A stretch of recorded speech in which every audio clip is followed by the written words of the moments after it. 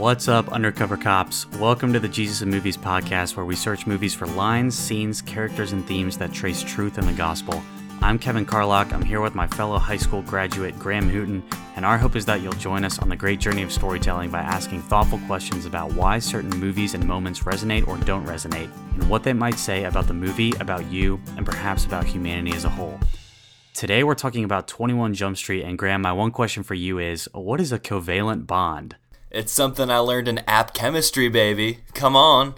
Man, covalent bonds. Who knew that they could be so powerful? Yeah, that foils one of the early questions I had for you, which is, are you more of a drama student or a chemistry student? Are you more of a Schmidt or a Janko? I think I would identify more with the character of Schmidt, even though Schmidt might be the one who's naturally better at chemistry. But I think I would probably fare better in drama than chemistry. I don't know. What about yourself? I'm more chemistry. I thought going into Davidson I might major in chemistry. Oh, and yeah. Then I took Chem 115 and I liked it, but I did not like being in the lab, and it seemed like everybody else did, and it was a conflict with golf as well. Do you think you could pass for a high schooler? Oh yeah, all the time. I mean, given the fact that I spend a lot of my personal time hanging out with high school students, I get asked very frequently, am I a junior? Am I a senior? I figure I got at least a couple more years where I can be considered 18 years old or less. I am 23 though. I think you with the beard right now, no way you're passing as a high schooler. Yeah, I think the beard has to go for that. For those of you who can't see, Kevin's beard is significantly longer than his hair these days. It's weird. So. I don't know about you, but I really like this movie. I think that it hits all the necessary genre beats of a police mystery. So you have the mystery supplier was someone we knew but didn't expect. We have setbacks that lead to increased pressure from the police boss, clues along the way. Mr. Walters, like you and I talked about, kind of a reference to Breaking Bad. There's a little clue there. Other people also undercover. There's a buddy movie genre. Each need what the other has, and they kind of meet in the middle. And then the high school setting, obviously so many genre beats here. The school play, track meet, cafeteria, chemistry classes, drama tryouts, yearbook elective, the occasional parents are gone party, driver's ed car, a staff that doesn't seem to care about what they do, which is maybe something we'll talk about later. And then, of course, prom and the graduation slideshow. I mean, does not every high school movie have a prom sequence? Yeah, totally. I mean, the prom sequence that comes to mind for me is Napoleon Dynamite, time after time dance scene. It's really uncomfortable. But I think that's one of the things that 21 Jump Street does so well is that, yes, it fits within the genre of traditional kind of high school setting, but does a really great job of inverting those expectations. And so I really like that, specifically in the friend group with Molly and Eric, and the things that they care about and how it's so different than when Schmidt and Janko were actually in high school themselves 7 years prior. So yes, it has a traditional setting, but it does a good job of upsetting what the expectations of what that kind of scenario is going to look like. I agree. And many people have said that what they really like is how self-referential it is, and how we have the non-explosions that we might expect to see explode in other movies of its nature. We have the great line from the police. Who is that? The police chief, who's basically luckily for you two hooligans, we've got this new program down on Jump Street because the people in charge have decided they lack any sort of creativity, and so they're going to reboot this old program from the 80s and hope that none of us notice because it's absolute crap. Yeah, I mean, that's Nick Offerman right there. And also, this is just such a star-studded cast. I mean, you got Nick Offerman, a.k.a. Ron Swanson, being that police chief. Obviously, Ice Cube. Johnny Depp, I completely forgot that he was in this movie. Ellie Kemper from The Office, the unbreakable Kimmy Schmidt, who plays the crazy teacher who's obsessed with Janko. So yeah, there's a lot of star power and just a lot going on in this film. Jake Johnson too, from New Girl, is the principal. I love him. Jonah Hill is I don't think I've ever seen a movie with him that I didn't like. I recently watched Moneyball, and I liked it so much that as soon as it was over, I just play again, repeat, back to back. Yeah. I thought he was the MVP of that movie. I think he's super entertaining, and he feels honest and trustworthy and sincere, but also he's hilarious. And I feel like Janko has the funnier line. I would too. Yeah. Making me laugh. Yeah, I mean, I think they're two different kinds of comedy. Janko's comedy is a lot more overt, and Schmidt's a lot more subtle. There's a little bit more emotional complexity, I think, to it. But I agree. I mean, I think both of them are incredible, and I don't think either of them have done a movie together since then. I mean, other than 22 Jump Street, I'm like, I would take like 5 more movies with the two of them together. Man, I could talk about this movie all day. Let's hit some awards, though. Give me your Lazarus Award for the most high-key gospel moment in this movie. All right. So with my Lazarus Award, I am taking Schmidt's realness before Korean Jesus on 21 Jump Street. Hey, Korean Jesus. I don't know if you only cater to Korean Christians or if you even exist. No offense. I just, I'm really freaked out about going back to high school. It was just so fucking hard the first time. I know we haven't made our first arrest, or maybe I'm not the best cop. Korean Jesus, I just really don't want to fuck this up. Sorry for swearing so much. The end? I don't really know how to end a prayer. The end? Yeah. Yes, it is comedic, and this whole movie is comedic pretty much. But what Schmidt is doing is he's being really real and vulnerable before Jesus, this figure. Even though that's something that's very uncomfortable and uncommon and made fun of. Like we have Janko in the back actually laughing at him as he's praying before Jesus. And so I picked this because emotional vulnerability is not commonplace, especially among young men in our culture today. And yet we are able to experience the transcendent grace of God when we are most real with him about the internal strife in our lives. And there's a lot of evidence in this in the Bible. I think Psalms is really key because there's so much lamenting going on from the psalmist about, hey, God, where are you? God, why have you forsaken me? I am wetting my bed with tears from all of like the pain that I'm going through. And so I pulled a couple verses here. I got Hebrews 4:13, quote, and no creature is hidden from his sight, but all are naked and exposed to the eyes of him to whom we must give account.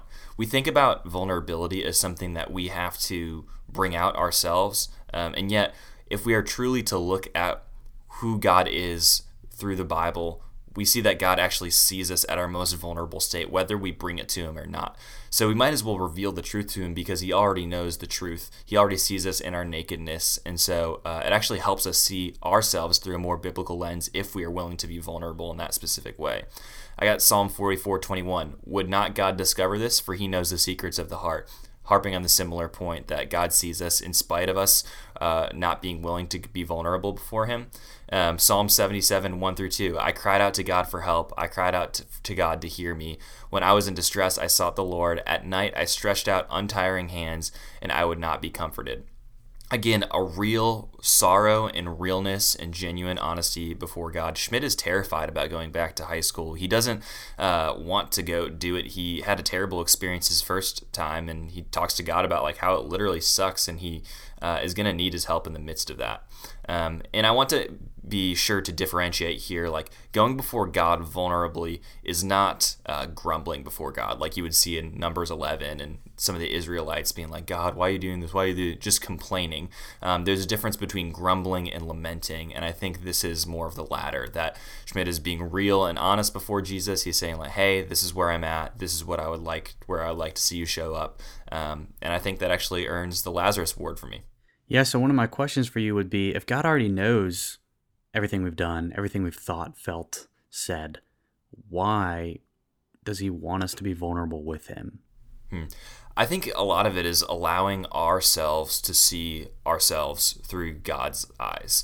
Once we like reveal and are willing to confess and bring to light our own brokenness and our own insecurities, we're able to accept God's grace that much more. And so by kind of taking it out from inside and looking at it and examining it, we can realize kind of externally how broken we are. And in that, God meets us in his grace is that much more. So I would say that's kind of the general point of it. Okay. And to push even a little harder, does that mean that prayer is ultimately only for us? Because it's like we are benefiting from a more godly perspective of who we are? I mean, I think that's an age-old question, and that's really tough. I think, yes, one of the key facets of prayer is the changing of our own hearts and drawing us closer to him. But at the same time, we see in the Old Testament like people coming before God and praying to him in him actually changing circumstances based off of prayer. And so God like hears prayer and he changes the world in the midst of that. And that's not to say that God isn't sovereign, because God has always been sovereign. He actually knew beforehand you were going to pray what you were going to pray. But he actually takes into account human agency and allows us to have a two-way relationship with him. I think there are a lot of really great examples of this in the Old Testament. I won't dive into them right now just for time's sake, but right. But for the examples that are there, you would say God's mind isn't really changed in the sense that he's sovereign and he's outside of time, and he always knew what would be prayed and therefore what the new outcome would be. So it's not really new to him, but there is a sense in which he has allowed human agency to seemingly affect his will. Yeah, I think that would probably be the super reformed approach to it. And honestly, I don't feel like I know enough about this specific theological. Yeah. Sorry, I'm pushing a little bit. No, I think that it's a good point. Yeah, I just don't know. I don't honestly know where I stand on it, but I think prayer primarily, I would say, is for our own hearts. Well, I think what's tricky about this kind of spectrum is that if you are on the more reformed side and you believe God is supremely sovereign, and that's actually a redundant term. God is sovereign, it implies supremacy. Then what's the point of asking for anything? It's all set in stone. God has already laid out things from the foundation. Before the foundation of the world, he's already, he knows the elect. He knows what will happen. He knows who will be president. He knows who's going to win the Monday Night Football game. He knows how old you're going to be. He's numbered our days, as we see over and over in Psalms and Ecclesiastes and other places too. So like, what's the point? But then if you kind of go on the other side of the spectrum, it's sort of like, if it's all up for grabs, why do I need God? Like, what's his role in it anyway? So why pray to him in that way either? Anyways, so that's tricky, but okay, I like this. So vulnerability before Korean Jesus, even if that's not, I guess what's challenging about that moment is that it feels like Schmidt, and maybe Schmidt feels like this too, is kind of praying to nobody, like there's no answer. So it's kind of a one-sided prayer. And I guess the more biblical approach would be prayer is actually not mutually exclusive with reading the Bible or reading prayers even within the Bible. That sort of can channel God's response back to us, so that instead of sort of praying, oh my gosh, God, I'm terrified for this upcoming undercover police assignment, and looking into the clouds for a response, but that we could look in the Bible and see God's response pour out over us, whether that's through how he responds to Job's prayers or David's prayers in the Psalms, or what Jesus has to say to his followers, or really anywhere. Like, that's God's word. Like, that is his response. He's already spoken. Does that make sense? Yeah, and I think like asking God to show up when you are not willing to be submissive to what he's calling you into is kind of a fallacy in and of itself. Like, are we asking God to show up and do stuff in spite of us, like, being cognizant of the fact that we're really trying to actively get in the way? Like, that seems kind of murky to me, and I think that's kind of one of the flaws with this scene here. Yeah, and I don't want to pick it to bits because I think this is a great Lazarus Ward, and I do, when you watch that scene, you really do feel the vulnerability. It feels very real, and I think a lot of us can put ourselves in Schmidt's shoes there. It was just so hard. It just sucked. I don't want to go back. And all feelings are validated before God, whether they're right or wrong. You know what I mean? As the great line from Sven to Kristoff in Frozen 2, you feel what you feel, and those feelings are real. Come on, Kristoff, let down your guard. That is essentially like the call to prayer in some ways. My Lazarus Award for High Key Gospel Moment is the final standoff scene, Janko and Schmidt versus Mr. Walters.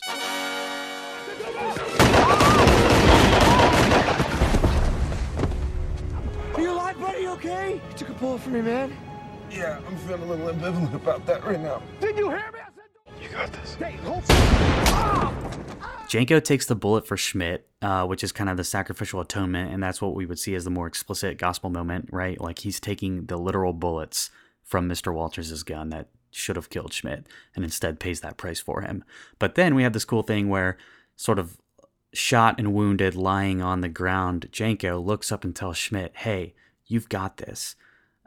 Sort of calling and equipping him, and sort of mirroring the sequence that we see with the gospel, where it's grace first, and then that grace is responsive with works. And so the Holy Spirit first regenerates our spiritually dead souls, and from then on, God gives us the unmerited gift of faith in him, and the unmerited gift of the desire to obey his word and to live into who he always made us to be. That sanctification process has begun. And so we see this kind of like sequence, and it sounds so intuitive, but I think so many people get this wrong, especially outsiders looking in and think, if I do the right thing, then I'm accepted. And this is classic. No. You're accepted, therefore you can obey. And we see this sequence over and over in Scripture. Here's John 15, 13 to 17. Greater love has no one than this, that someone lay down his life for his friend. That is literally what we just saw in 21 Jump Street. You did not choose me, but I chose you and appointed you so that you should go and bear fruit, and that your fruit should abide, so that whatever you ask in the Father in my name, he may give it to you. These things I command you so that you will love one another. So we see multiple times in just those few verses, hey, I laid down my life for my friends. I am love, therefore love one another. We see the same thing in Ephesians 2. We talked about this verse a lot already this year, but I think this is just at the heart of the gospel. Verses 8 through 10, for by grace you have been saved through faith. And this is not your own doing. It is the gift of God, not a result of works, so that no one may boast. And then we see this turn. For we are his workmanship, created in Christ Jesus for good works, which God prepared beforehand that we should walk in them. So kind of that sequence 1, 2. Does that kind of make sense? Yeah. And then, so there's, after that's kind of happened, we get this cool thing where they both complement each other. And it's kind of like the climax or resolution or fulfillment of their sort of becoming brothers arc throughout the movie, where they each celebrate each other. And here's what we hear. Yes! Yes! Yes! Yes! You are under arrest! You have the right to remain silent. Anything you say can and will be used against you in a court of law. You have the right to an attorney. If you cannot afford an attorney, one will be appointed for you. Do you understand these rights that they have been read to you? Fuck you! Yes! Yes! Yes! We did it, man! We did it! God, it feels so good. We did it, man! You're a goddamn rock star. Do you feel that? God damn, you're so cool. You just shot him in the dick. I've never seen that. Who does that? Look, I'm sorry I called you Rain Man. I know I didn't say you were, but you're smart. You're a smart guy, and you're thoughtful, and you're sincere, and you're sweet and you're loyal. And I fucking cherish you. And so I think it's kind of this two-way praise between us and God for the rest of eternity. We worship God, and God brags to the angels about us because we are in Christ, and that's who he sees when he sees us. And we kind of see this pattern in Scripture as well, where sort of like God blesses his people, and then the people respond in worship. And it's kind of that, like, when you lead with love, love follows. Another thing we see in Frozen, people make bad choices when they're mad or scared or stressed, but throw a little love their way and you bring out their best. Kind of this idea that what you lead with is what comes back. And so we kind of see this in 2 Samuel 7 between God and David. God blesses David and his house and his generations to come, and in response, David praises God. Just like, sit back and listen to this. Thus says the Lord of hosts, I took you from the pasture, from following the sheep, that you should be prince over my people Israel, and I have been with you wherever you went, and have cut off all your enemies from before you, and I will make you a great name, like the name of the great ones of the earth. And I will appoint a place for my people Israel, and will plant them so that they may dwell in their own place and be disturbed no more. And so it goes on, and God is just blessing David and his future generations all the way down to verse 17. And then David responds in verse 18 with what is subtitled for the heading, David's Prayer of Gratitude. Then King David went in and sat before the Lord and said, Who am I, O Lord God, and what is my house that you have brought me thus far? And yet this was a small thing in your eyes, O Lord God. Therefore you are great, O Lord God, for there is none like you, and there is no God besides you, according to all that we have heard with our ears. And so David kind of praises God after being blessed and praised by God. And so we kind of see that two-way interaction between Janko and Schmidt.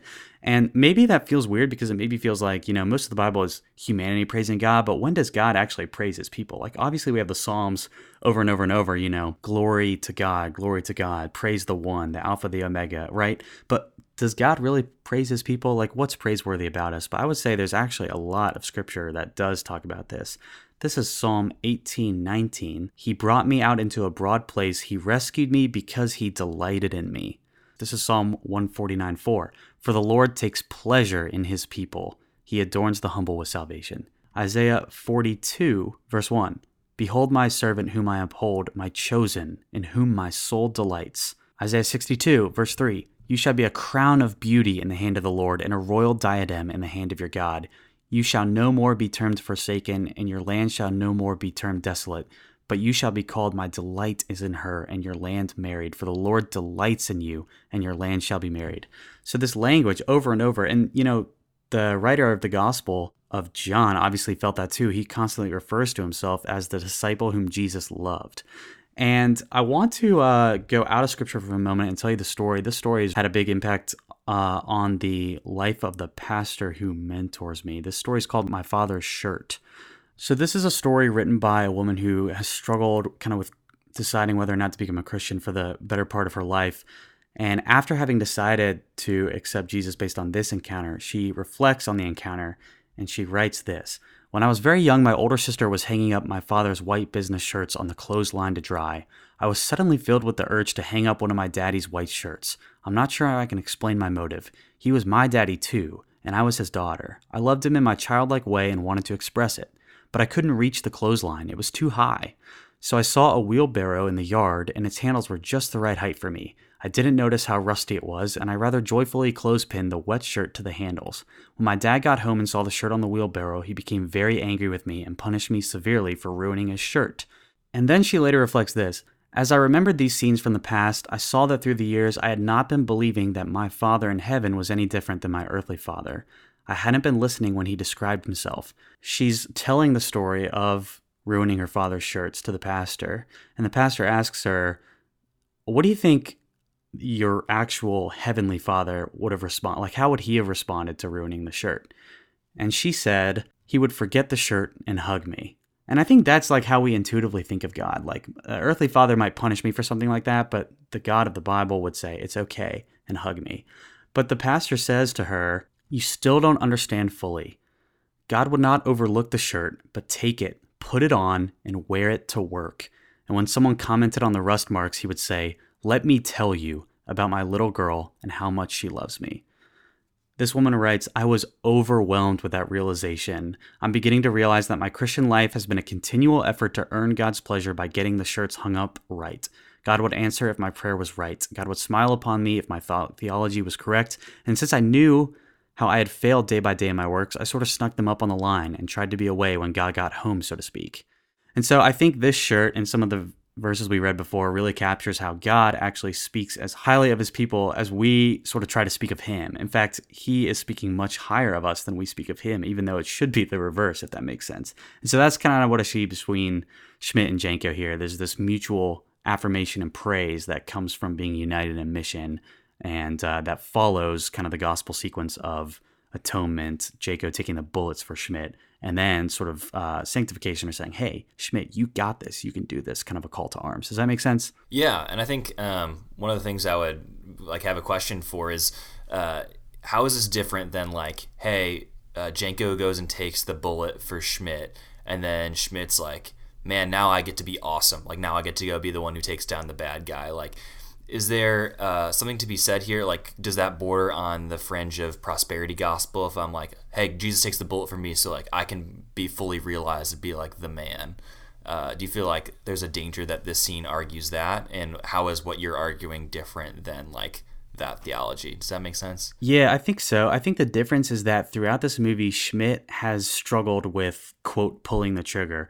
As Janko says, he's going to choke, referencing all the way back to the very first scene in the high school where he's asking, the cute girl out, and he can't bring himself to do it, basically.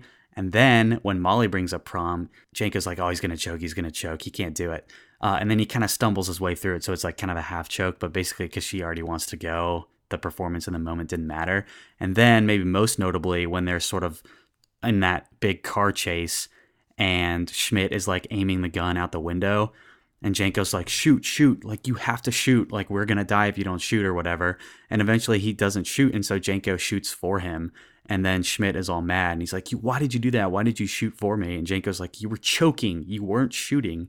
And so it's kind of this overarching almost litmus test for their relationship, the degree to which they're brothers is reflected by the degree to which Janko thinks that Schmidt is gonna choke in some ways.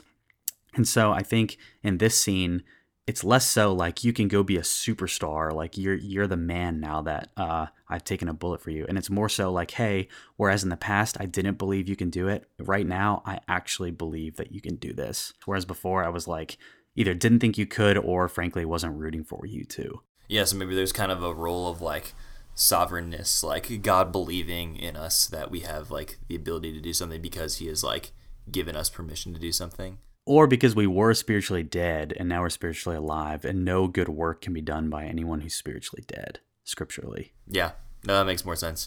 I like that. It's good stuff. Yeah, and we'll talk about that more in the Jesus Award because it'll be closely linked. So in the meantime, send me to your Mary Magdalene Award for the most low-key, or I guess it's not the most low-key, but for a low-key gospel moment in this movie. So my Mary Magdalene Award is Schmidt and Eric in the post-party scene. That was so crazy, man. I swear, best party I've been to in years. Dude, I'm doing crazy stuff like that like all the time, man. You are, dude. So amped right now, God. Man. You, dude, I like you, man. How you feel about making a little extra money? Whatever it is, I'm in. Man. That's my man. I'm good. That's nuts. I lost you guys. Yeah, cool. Hey, thank you again for the party, man. You. And I think it's a really powerful moment, one, because it's when Schmidt and Eric kind of solidify their friendship. Eric's like, that was an incredible party. And Schmidt's like, I'm doing stuff like this all the time. And we see Schmidt, who has been so insecure throughout the entire movie, finally have this moment where he is validated by somebody who is cool. And I think that this is actually a really good picture as to how Satan works and operates in our world. Satan actually does a great job of fulfilling our earthly desires of pleasure and wanting to be accepted by the right people and wanting to have our ego stroked and, wanting to have, this great debauchery of a time. But yet at the same time, like, he is not good. He fulfills these earthly desires, but anything that is like beyond that, he just falls drastically short. And as we see, like, Eric is not a sustainable and healthy friendship. Like, he is in many ways the foil for what Janko ends up being, the friend that Schmidt thinks he needs, but in reality he needs Janko. And so I got a couple verses here on Satan and just how he works and operates in the world. John 8:44. You are of your father, the devil, and your will is to do your father's desires. He was a murderer from the beginning and does not stand in truth because there is no truth in him. When he lies, he speaks out of his own character, for he is a liar and the father of lies. Again, like, Eric could go up to Schmidt and say, hey, I think you're really cool and I think you have value to add.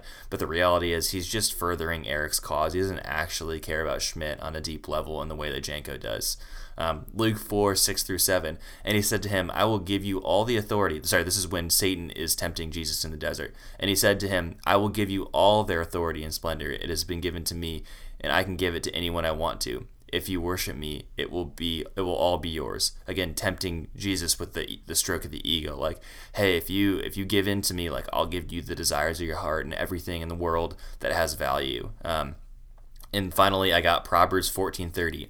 A heart at peace gives life to the body, but envy rots the bones. And so, like, how Schmidt is just envious of Eric and the life he lives. And you see kind of the arrival of Janko at the end of this scene. And again, what Eric is doing here is also stirring division between Schmidt and Janko.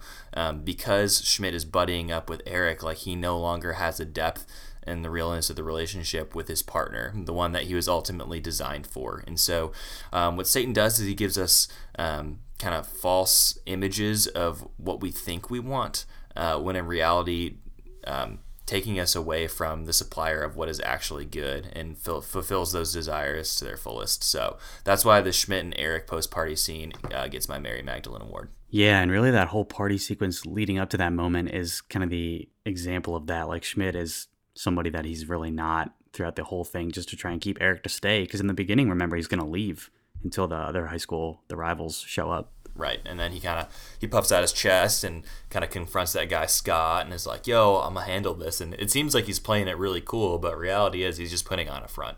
So I guess that'll transition nicely. Like, what is your Mary Magdalene Award for 21 Jump Street? Yeah, so mine actually comes from the same scene, but a few minutes earlier. And it's when Janko says to the chemistry nerds, anyone who says they don't care about prom actually secretly does. You're on the prom committee. Mm-hmm. Do you think it's going to be fun? Did she just bring up prom on her own? She did. She just brought up prom. What's she doing? I think it's gonna be awesome. Prom eats a dong. Multiple All right, dongs. anyone who says they don't care about prom actually secretly does. Who we gonna take to the prom? There's no one's going to prom with us. My thought is that we desperately try to tell ourselves we don't care about the parts of our lives where we have open wounds or deep scarring, especially when we're responsible for failure. And here, it's a crushing feeling of rejection, I think. The chemistry nerds feel forced into saying prom is stupid because they don't think that they could ever be accepted there or make it there or hang with that crowd. But it seems like they would love to if they could, you know? And we kind of see hints of that throughout the party evening. Like, they're stoked just to be able to be there. And they're stoked at the prospect of Janky bringing girls up there to hang out with them. Like, it seems like it's a part of their life that, like, they wish they could have, but they feel like they don't. Thoughts on that? Yeah, I think actually a biblical mindset would kind of reframe our thinking of the scene, right? If we were like, hey man, like we feel such a desire to to have this sort of acceptance and to have like this experience, and yet like that is so deprived to us because like in many ways from worldly perspective, like very few of us live up to that standard of being what the world wants us to be.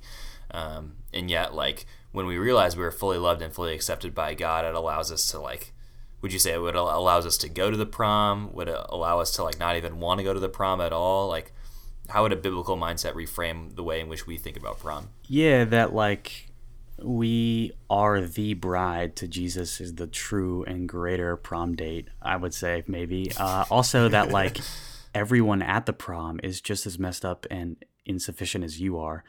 I recently got to talk with a friend of mine, and we had been able to discuss how the Bible talks about how sin is universal and sort of equally distributed upon all humans, in a sense. How Romans 3 is very clear about there's no one who's righteous, no, not one. Like, all deserve condemnation and wrath and damnation and hell for eternity. And he was actually saying that it was one of the most comforting things he had heard in a long, long time, because he felt like, oh, it's a level playing field, and he had felt like he was way behind that. And so he likes the idea of like we're all kind of in it together in that sense. So maybe there's a sense of like everyone at the prom is just as unworthy of being there as you are, chemistry nerd who doesn't feel like you can hang. But I also think there's something to be said for kind of that envy and despair, like saying you don't care about something where you're actually really jealous.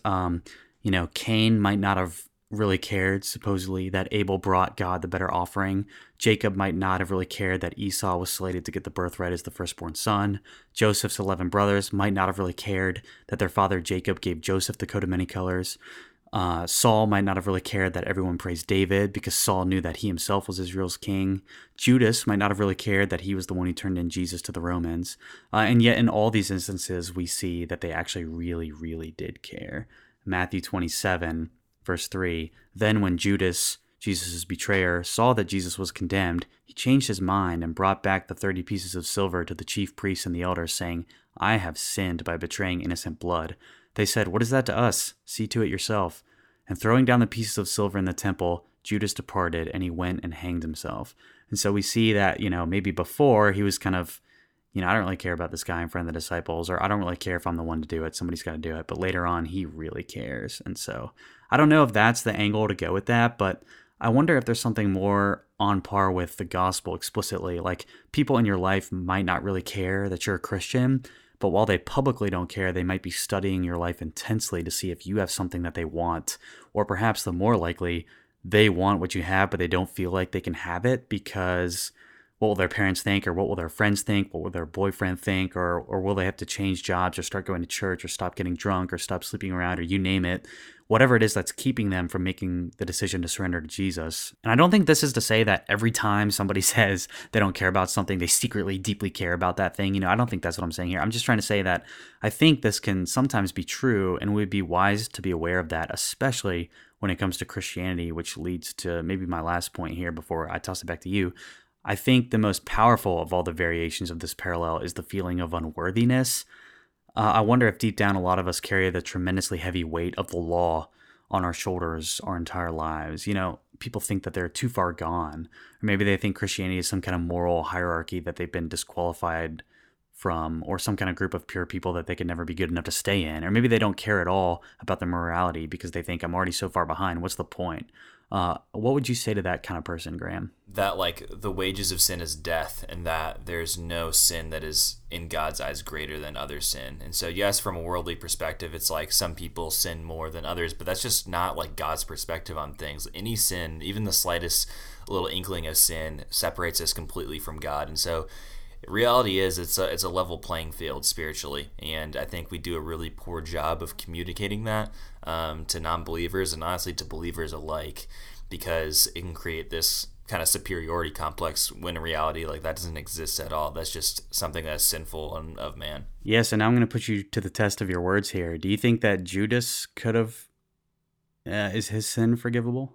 I would say no, but I would have to dig more into the text. And so there are sins that are like unforgivable. Like one of the ones you read about in the Bible is that like blaspheming the Holy Spirit is an unforgivable sin.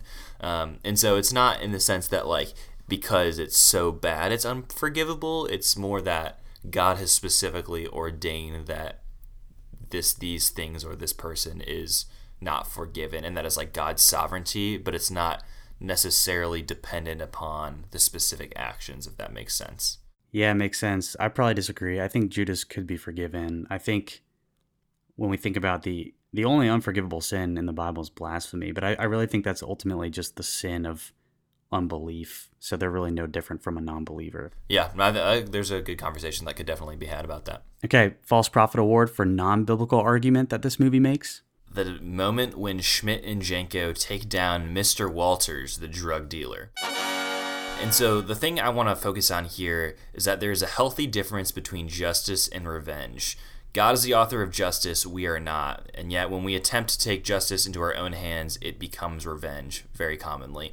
And so what we see in this scene, Schmidt and Janko kind of finally realize their potential as cops. They take him down, and then after they take him down, they get up in his face and they start screaming like, these are your Miranda rights. And it's kind of this funny moment of like, hey, they finally memorized, or Janko finally memorized his Miranda rights, and then they're like, screw you, man, like we hate you, blah, blah, blah, blah. And yet I would say that in this instance, it's a lot more revenge than justice. And I think there's a lot of biblical evidence to back that up. Romans 12:19 through 21. Do not take revenge, my dear friends, but leave room for God's wrath, for it is written, it is mine to avenge, I will repay, says the Lord. On the contrary, if your enemy is hungry, feed him. If he is thirsty, give him something to drink. In doing this, you will heap burning coals on his head. Do not be overcome by evil, but overcome evil with good. And so what Paul is saying in this specific letter is like, hey, our job is not to carry out justice. Like that is actually God's job. It is God's job to avenge. It is God's job to repay people. And I'm not saying that is absent of justice that exists on earth. Like we do need laws in our society to have a functioning society. We do need a criminal justice system because in an earthly way, like justice does have to be paid out. But at the same time, when we begin to condemn people around us, we are taking on the role of God more than we are taking on the role of somebody who's bringing righteous justice into the world. Deuteronomy 32:35, it is mine to avenge, I will repay. In due time their foot will slip, their day of disaster is near, and their doom rushes upon them. 1 Peter 3:9, do not repay evil with evil or insult with insult. On contrary, repay evil with blessing, because to this you were called so that you may inherit a blessing. Again, this is what God calls us to do, is to repay evil with good, and that's what we see Jesus like turning the other cheek. And that doesn't mean to be complicit in injustice that goes on in the world. And so we're not saying like, hey, don't take action whatsoever. I think there's a biblical way to go about that, but what I do know is that biblically revenge is not glorified or thought highly of. And I think that's why this is my false prophet scene. Yeah, I think you're absolutely right. And what's so interesting is that that's the moment that I chose for my Lazarus Award. So we're really butting heads here. I'm saying the most gospel moment is the thing you're saying is the least gospel. So talk me through that. So I think for you, it was more of a relationship between Schmidt and Janko kind of gospel moment. I'm thinking for me, this is a Schmidt and Janko versus Mr. Walters moment. Yes, absolutely. And so, yes, there's something sweet that's happening between those two guys. But when it comes to like, hey, we bond over like destroying somebody and over kind of pulverizing them and asserting our dominance. Like, I don't know. It's more of a power flip rather than like, hey, let's both like repent and work towards actual justice. Yeah, absolutely. And I think that'll be the case in many movies to come that we do on this podcast. That is like I feel like movies are so good at capturing the human condition and sort of who we are. That's why it's a lot easier for us to pull gospel moments than it is for us to pull false prophets, I think. But I think like the revenge thing is just something that like everybody seems to get wrong. I just don't really understand why it's such a glaring inconsistency in kind of the world of storytelling. Like, I mean, pretty much every Marvel movie is like, how can we one up the bad guy, basically, you know?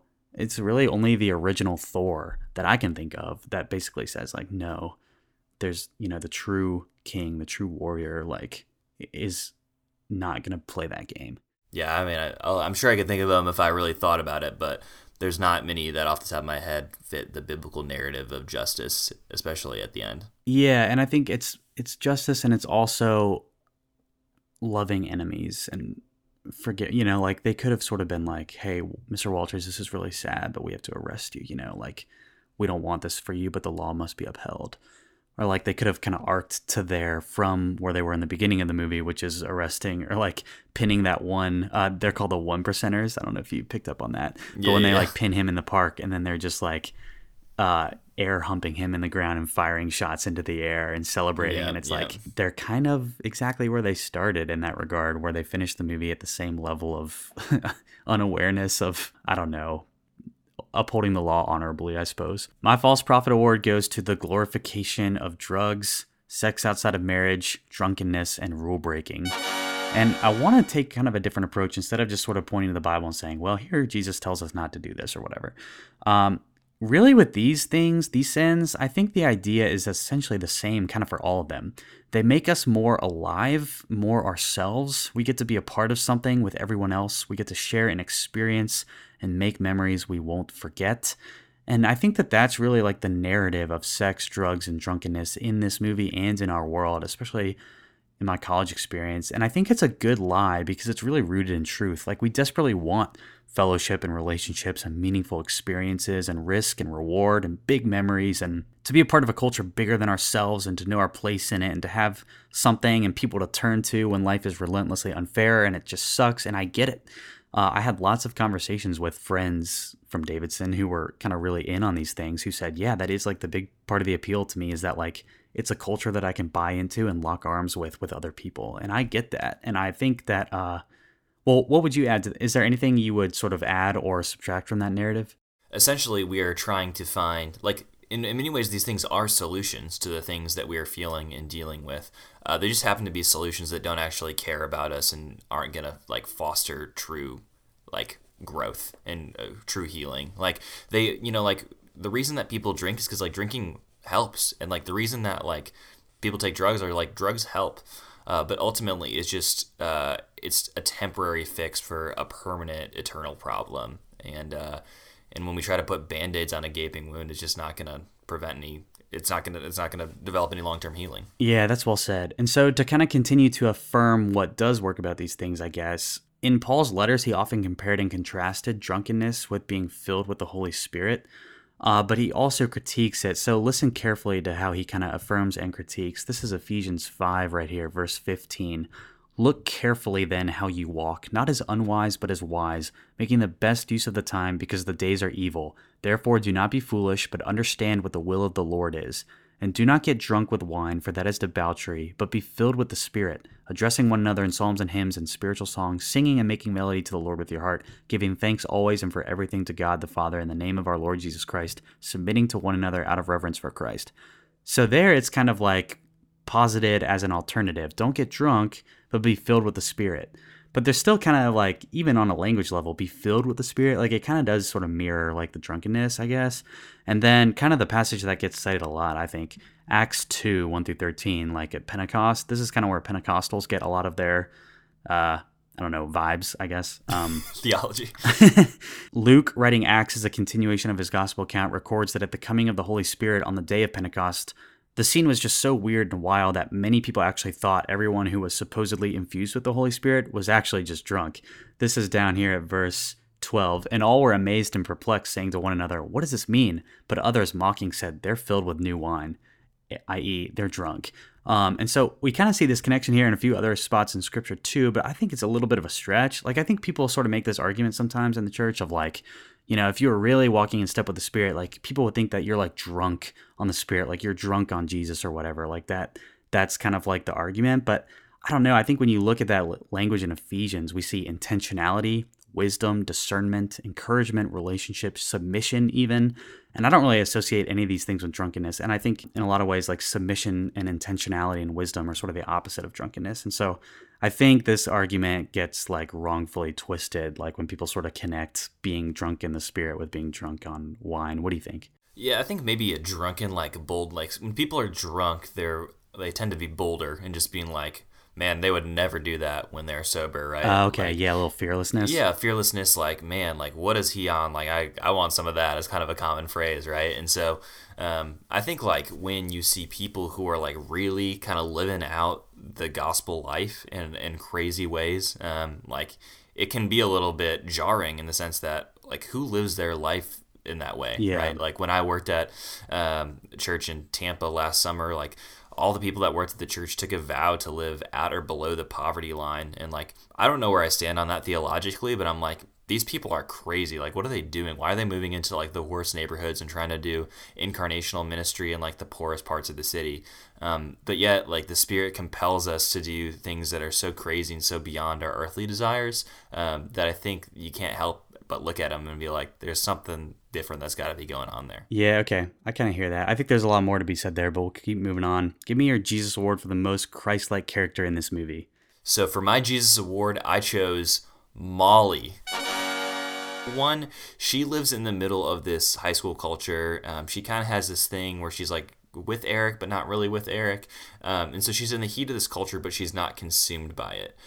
She seems to have kind of a secure identity in and of herself. She's not looking externally for that to be validated in the way that Schmidt is looking externally for his character in kind of beliefs to be validated. And so this reminds me of John 8:23, and this is Jesus talking to his disciples. He told them, "You are from below, I am from above. You are of this world, I am not of this world." And so we frequently hear this phrasing in kind of Christianity that Jesus is in the world but not of the world, and as his followers we are called to be in the world but not of the world. And I think this is kind of what Molly's living out here, is that she is in this friend group and in this debauchery but not of it. Like, her identity does not stem from it. I think on top of that, like, she bonds with Schmidt through his emotional vulnerability. And so to bring that back to my Lazarus Award moment, when Schmidt is talking to Korean Jesus and he's just like really real and vulnerable for him, like, vulnerability actually fosters deep and real relationships. And that's one of the things that we see Janko struggling to do at the onset of this film is like, Schmidt is a lot easier, better at trying and like being real. And out of that, like, there's actually benefits that come from that. And so I think that's like really similar in the way that, like, the more real and the more honest we become before Jesus, like, the more like we get to experience his goodness and like his grace. And so I love the scene at the end when they're outside the ambulance and Schmidt's like, man, you should like continue to have a really high standard for guys because that's what you deserve, and you shouldn't like settle for people like me. And yet, like, while Schmidt does not meet these impossibly high standards that Molly should have, she chooses him anyway. And again, like, Schmidt's performance is not like a requisite for her to be in relationship with him. Like, she sees beyond it. She sees his heart and she sees the core of who he is, and like chooses him to love in spite of that. It's good that you're mad at me. I think it's good. I think you should be mad at more guys because you deserve a guy who's good and who doesn't lie to you. And you should never settle for less than that. And there are good guys out there who aren't assholes like me. Thanks for saving my life.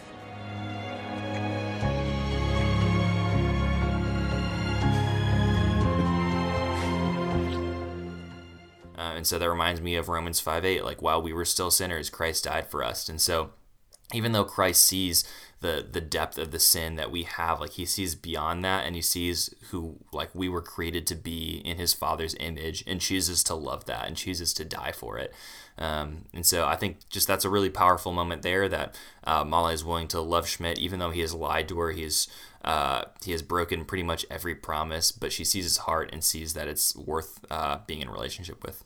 Yeah, I think that's great. I agree with all that. And I would add, I think a lot of times when we think about sort of the relationship between God and his people, or God and me, Kevin, through that kind of like romantic lens, like we see that language throughout the Bible, the bride and the bridegroom, Israel and the Lord. The tendency can be to think that like God doesn't experience heartbreak because he's divine, whereas like we are human. Like he's so permanent and so resolute and so unchanging that he can't get upset over us. But the reality is that in scripture over and over and over, God is mourning when Israel rejects him or leaves him or forsakes him. And so I think to add to the metaphor, Molly leaves stage at the end of Act 2, Act 2 in the movie and in the play, which by the way, I think is a great thing where he's like, and that's the end of Act 2. Like that's just textbook screenwriting. Anyways, she leaves that stage crying because she's like, I never want to talk to you again. Like you hurt me. And I think we think, okay, the metaphor breaks down there. Like God would never do that with us. But I think he actually does get really emotional over us. And I think it helps me to think of God that way because it shows how much he cares. Like if he's a robot, he doesn't quite have that sense of like, how can you do this to me, Schmidt? Like I thought you loved me, But I think when we look in scripture carefully, we see that God really does actually behave what seems to be a little bit like emotionally whimsically, but it is somehow divinely not. Does that make sense? Yeah, wait, can you kind of rephrase that a little bit? Yeah, so I guess what I'm basically trying to say is that God gets just as heartbroken over us as Molly does over Schmidt. Yeah. Like she gets confused and scared and hurt, downright hurt when Schmidt treats her poorly. Especially I'm thinking of at the play, and I'm thinking of the scene where she brings up prom and she's kind of like, I just want to make sure you're not getting into anything. Like she really cares about him, and there is this sense of uncertainty. Yeah, I even like that moment when it's like they should kiss, but then he goes in for the handshake instead. Put her there. Part of that is like because of the nature of their relationship, like he's actually an adult and she's in high school, and it's like kind of creepy. But at the same time, I think it's easy for us to kind of keep God at the handshake level distance. Yeah, and, like, that's great. Not really open ourselves up to that vulnerability of like really being kissed in a weird romantic way. But like I think it's really beautiful. Yeah, especially I think when we turn Christianity into like a set of principles, moral or otherwise, to live by, we're essentially doing the put her there right there. This is a LinkedIn, put her there, baby. This is a LinkedIn certified agreement, and it is no more. You will not see me on a Friday night. 40 hours a week, baby. That's my Christianity. Exactly. So I don't know. It helps me to think of God as getting really emotional over us. Like God would actually storm off the stage upset because we didn't come through. And somehow I can reconcile that with his unchanging divine sovereignty. That's sort of unfathomable. Anyways, my Jesus Award, I'm going more middle of the road here. I'm going Janko. It was kind of a toss-up to me between Janko and Schmidt because, in these buddy cop movies where you essentially have like two main characters that are kind of meeting in the middle, it can be tough. But I think for a few narrative reasons, it's got to be Janko for me. One is, like I talked about in the Lazarus Award, justification, being declared righteous. Like he takes the bullet for his friend, even when that friend has been a total jerk. And that reminds me of the verse you just read, Romans 5. I'm going to extend it to verses 6 through 8.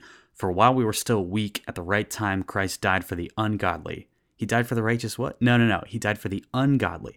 For one will scarcely die for a righteous person, though perhaps for a good person one would dare even to die. But God shows his love for us in that while we were still sinners, Christ died for us. Janko took that bullet for Schmidt, even when Schmidt had been such a jerk to him, And that's like the move that begins to thaw the ice. And then part 2, sanctification. And again, we talked about this in the Lazarus Award. For the most part, I think Janko, not always, but I think he does kind of equip and encourage Schmidt throughout the movie, making him a better cop and a better human being. We see this in the police training at the beginning. We see it in this is a moment that I really like, is the confrontation before the play, where he says, you're in too deep. Look at yourself, you're in too deep. And basically start trying to look out for his better interests. And then 3, telling Schmidt he's got this, promising that he won't choke, take the shot. And then we also talked about that. And for that, I've got John 15, 1 through 2. for a few things here. I am the true vine, and my Father is the vine dresser. Every branch in me that does not bear fruit, he takes away, and every branch that does bear fruit, he prunes. And so I think we see that kind of pruning in the confrontation before the play. Look, man, you're in too deep. Like, I got to prune this part of you. But then there's also that sense of abiding. Like, at the end of the day, they want to be brothers, and he's going to relentlessly pursue it. 3, and this is the part that we haven't talked about yet. Janko's approval. It's really Janko's approval that Schmidt longs for at the end of the day. And you talked about this with Eric in your Mary Magdalene. But this is Schmidt's big self-revelation from listening to the dying Johnny Depp tell the same thing to his undercover partner. It was just so that people would think I'm cool. The only approval that I ever needed was my best friend. Thanks, man. And I think this is the case for us and for Jesus. We desperately hope that we can somehow be approved of by God, that our choices in our lives matter, that the chapters of our lives are meaningful and are actually building to something. They're going somewhere narratively. And the good news is that we can know that God approves of us and that those things are true. And I'm going to go right back to John 15. This is verse 9. As the Father has loved me, so have I loved you. Abide in my love. That is a crazy verse. As God has loved his own Son, who is fully God, that God has loved us in the same manner. That is like incomprehensible. We read right over that with no idea what it's saying. Verse 13, greater love has no one than this, that someone laid down his life for his friends. That's what we see, like we talked about with Janko. But I think what's so moving to me about this whole movie, I was really reflecting, like, why do I love this movie so much? Why do I give it a 5 stars out of 5? Schmidt and Janko have no business being friends. They are polar opposites, but they come to see each other as brothers. And I think that is really the picture of the church. There's a poet and a memoirist named Mary Karr, who my pastor preached on, used a story from her. And this is the story. Mary Karr became a Christian late in her life and career. And one day at Catholic Mass, she was using her iPad to follow the church readings. But someone in a coat and tie came up from behind her and told her, turn that thing off, and said that the light was bothering him. And Karr later wrote about this. I thought for a minute, I'm trying to be a Christian, but whatever. So she spent the whole service without her iPad and silently wishing that man dead. But then something happened that my own pastor calls the unbelievable.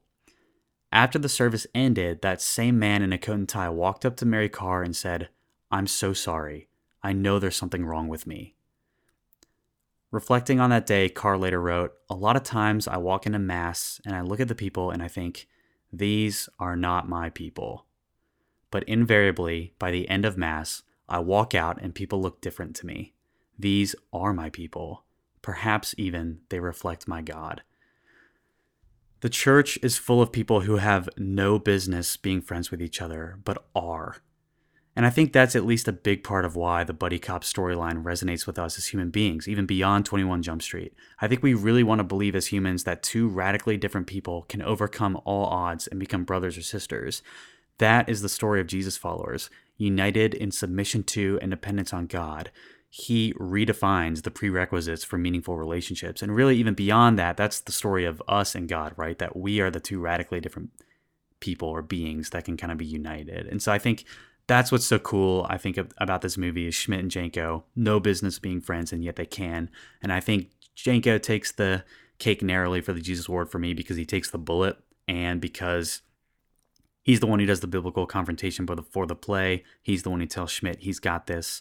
And it's really his approval narratively that Schmidt is seeking. Like, Schmidt's the one who's given the self-revelation of like, oh, it's actually my buddy's approval that I've wanted this whole time. It's not Eric. So that's why I think just a couple things on a structural writing level that make it Janko for me. Yeah, I love it. I think that's you made a really good biblical argument for that. And again, I would like to kind of one up that he is the true and greater Eric. I feel like we use the true and greater phrasing a lot, but is really fulfilling what Schmidt initially thinks that Eric will fulfill. Right, and I like what you said about how Eric is basically using Schmidt as a means to an end. It's like, does he really care about him, or is he just like a new business partner that he finds fun to be around? Whereas God deeply cares about us, independent of our ability to be useful to him. Mm-hmm. And I think we just don't believe that as Christians. Like, we just think God needs to use us and he needs us to be obedient. But that's it's crazy. That's a crazy thought. Yeah, he don't need us, but he do want us. Yeah, there's a great 10th Avenue North song about that called Control. Look it up.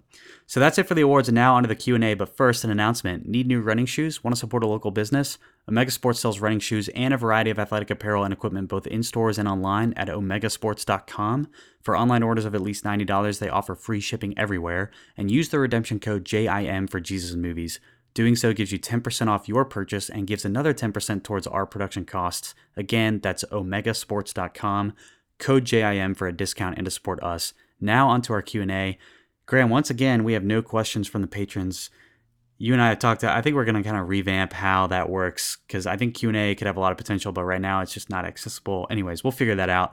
For now, I wrote one question for you. What is redeemable about all the sex, drugs, and alcohol that this movie drags us through, and what isn't? I think that the movie argues that sex, drugs, and alcohol are kind of a means to infiltrate this sort of high school friend group. Like, they're a means to get into a relationship with Eric. They're totally a means to earn credibility. But ultimately, like, I don't think that's what this movie is arguing for, that we need to go and, like, earn our own credibility among the cool crowd, right? Because, like, credibility and, like, security comes through being real with the people we're already in a relationship with, i.e., like, the Schmidt and Janko. So, sure, like, there's that scene in which they're kind of in the drug locker and they're like, pound of coke? We're not trying to ruin their lives. Like, pound of marijuana, best party ever.